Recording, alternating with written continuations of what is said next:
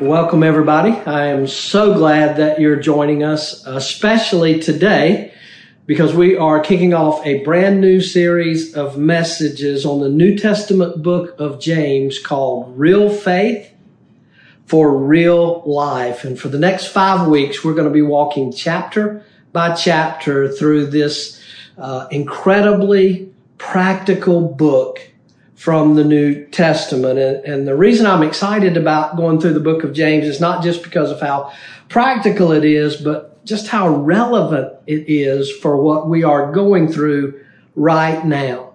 Because see, James, the brother of Jesus and the lead pastor of the very first Christian church in Jerusalem, was writing this book as a letter to a group of Jewish Christians that had been a part of his church in Jerusalem, but were now scattered throughout the world. As a result of persecution, many in the Jerusalem church had to kind of run for their lives. They scattered all over the place. And for most of them, their lives had been turned completely upside down. It just changed everything in their lives almost in an instant.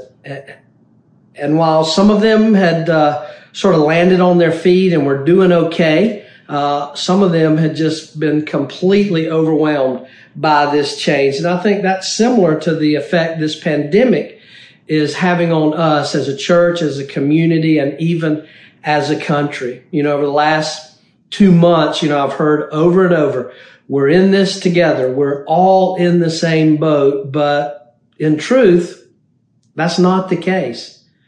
The case is that, yes, we are all going through this storm together, but we are definitely not all in the same boat. There are different impacts in different ways, and some are way more affected negatively. Some are actually even seeing some positive effects as a result of this. And so I think that's what was going on with the people that James was writing to, and that's what's going on with us as well.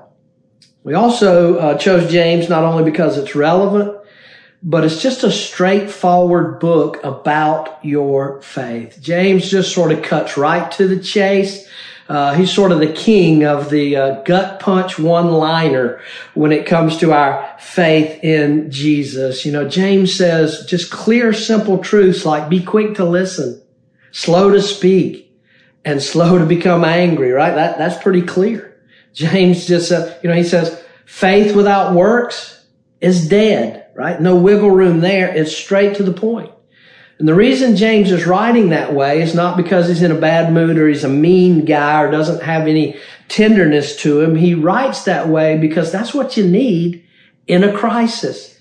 You don't need a lot of high-minded, fluffy, religious, academic ideals when you're going through a crisis. You need a faith that works. And that's what James is all about. Real faith for real life.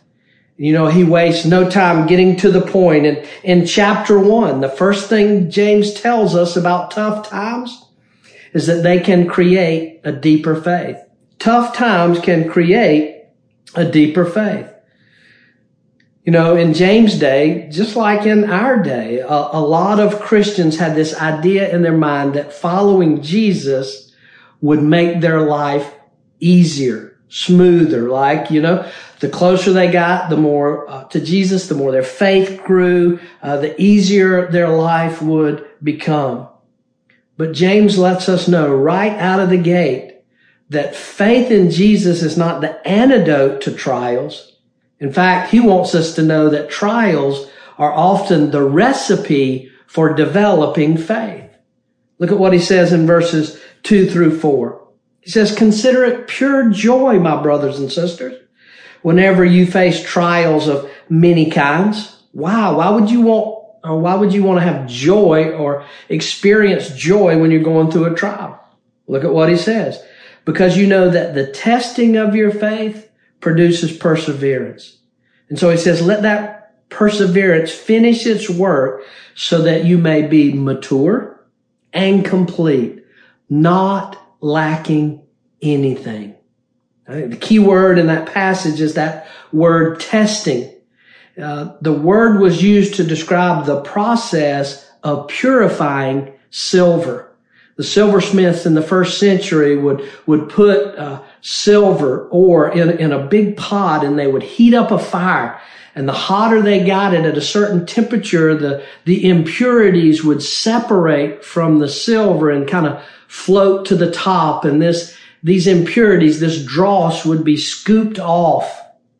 But it wasn't a one and done. They would reheat it over and over and over. And each time, more and more impurities would float to the top and be separated from the silver. And the goal, the standard for the silversmith, was to be able to look into the pot and see his reflection in the silver.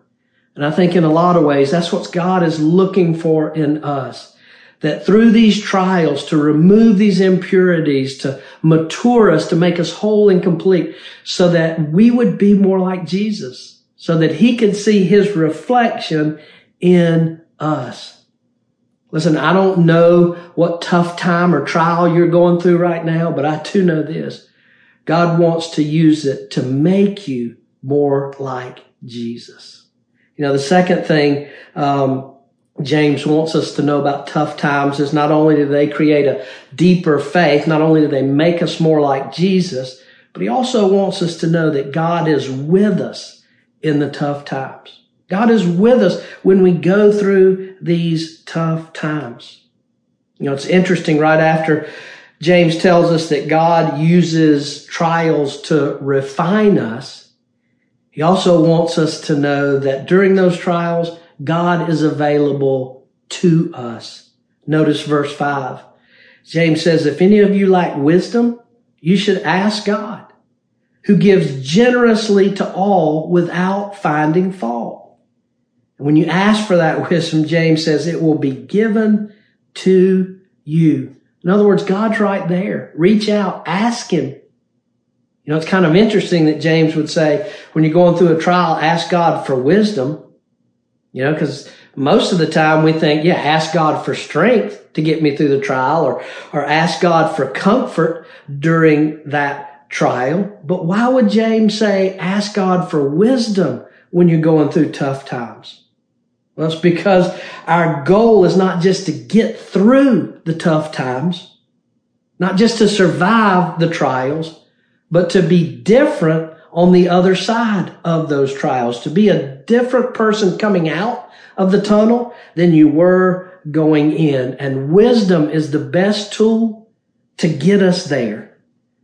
Ask God to give you the wisdom to see, what is he trying to change? What is he trying to sandpaper off? What is he trying to develop more of in you?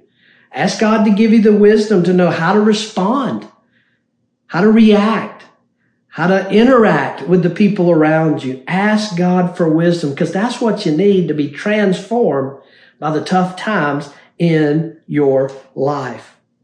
James says, but look, it's not just asking God for wisdom, not just asking God to give you advice in the tough times. He says, you got to be willing to take that advice.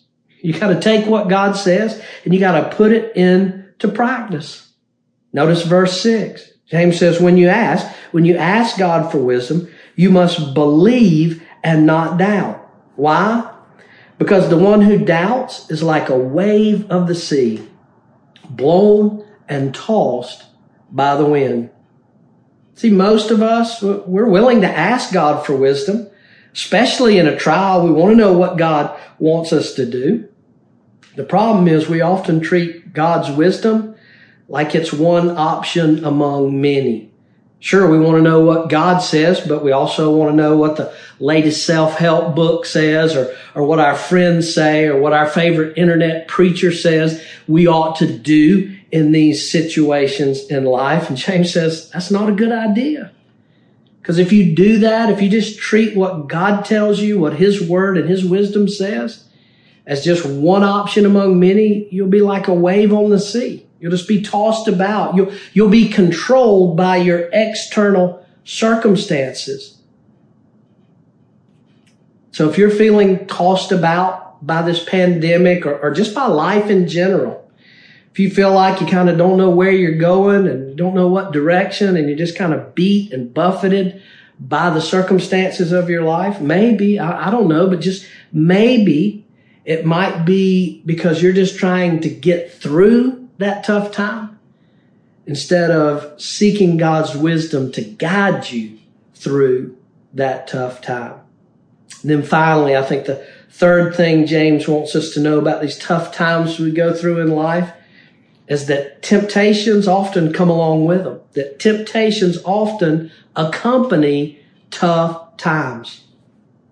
Kind of interesting, towards the end of chapter 1 of James, he sort of makes like a huge subject shift. He's talking about trials, and then all of a sudden he throws in this random little passage about temptations.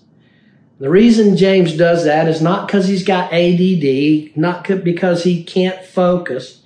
It's because trials and temptations are all part of the same struggle. See, the trials around you many times raise up temptations within you. Look at what James says, verses 13 and 14. He says, "Let no one say when he is tempted, I am being tempted by God. For God cannot be tempted with evil, and he himself tempts no one." So where do they come from? Look at what James says. Each person is tempted when he is lured and enticed by his own desires. Did you catch that? James wants us to know that, yes, the trials going on around you, the things happening outside of you, God is in that. Sometimes maybe even God is allowing it. Sometimes he may even be causing it. But he is not a part of the temptations. Those are coming up within you, these desires that you have within you. And James says, God's not a part of that. That's not coming from God. Not only does James want us to know that temptation is an inside job, but he wants us to know that these temptations, they accompany these trials. I think most of us recognize that, right? When you're going through a tough time, when you're hurting, you want to seek relief. You temporary relief. Just give me a break. I'm going through this hard time. I deserve a little pleasure. I deserve a little relief. And that's why it's so easy sometimes when you're hurting to self-medicate, whatever that is for you, of food or alcohol or drugs or sex. I deserve a break. The problem with that is that short-term relief you go for often has long-term consequences. It often does a lot more damage than the relief it provides. I think the second thing we need to understand about temptations is that they are always counterfeit. That's what temptations are. They're counterfeit ways to meet legitimate God-given needs in your life. That's why James uses that word lure, to lure you away. When I think about a lure, I think about a fishing lure. Whether it's a worm or a plastic minnow. And the thing that lures all have in common is that they're made to look like the real thing. And the more like the real thing they look, the more effective they are. The problem is when you go for them, when you go for that lure, when you go for that counterfeit means of meeting needs and seeking relief, once you bite it, you find out not only is it not the real thing, not only is it fake, but it's got a big hook in it. And I think many of us sitting here today have stories and scars from the times that we sought relief in things that weren't from God, that we tried to alleviate the struggle and the pain on our own instead of allowing God to guide us, to lead us, and to mold and shape us in that pain, in that difficult circumstance. Look, I don't know the trials you're dealing with. I don't know the tough times this pandemic and the quarantine is creating in your life, but I do know this. I know God can use it. He can use it to make you more like Jesus. But you got to be willing to seek his wisdom. You got to be willing not to give in to that counterfeit temptation and to trust God through the tough times in your life. And when you do, James says it's worth every bit of it. Notice what he says, verse 12, blessed. Blessed is the one who perseveres under trial. Why? Because having stood that test, the person will receive the crown of life that the Lord has promised to those who love him. I know that's what I want in my life, and that's what I want in your life as well. Would you pray with me? Father, I thank you for this great book of James, and I thank you for this journey that we're undertaking, that you speak right into the issues that we are dealing with through your word. I thank you that your word is alive and active and sharper than any two-edged sword, that it cuts right to the quick of the stuff that we're dealing with, that it is so relevant and practical. And so, God, I pray you would give us the courage, not just to seek your wisdom, but to follow your advice, to put into practice these truths that you have given us so miraculously in this book of James. And Father, I pray for those today who are hurting, those whose whole life has been turned upside down by this pandemic. I pray for those who are dealing with difficult situations, not as a result of the pandemic, but just the pain of life. Because life hasn't stopped just because we're quarantined.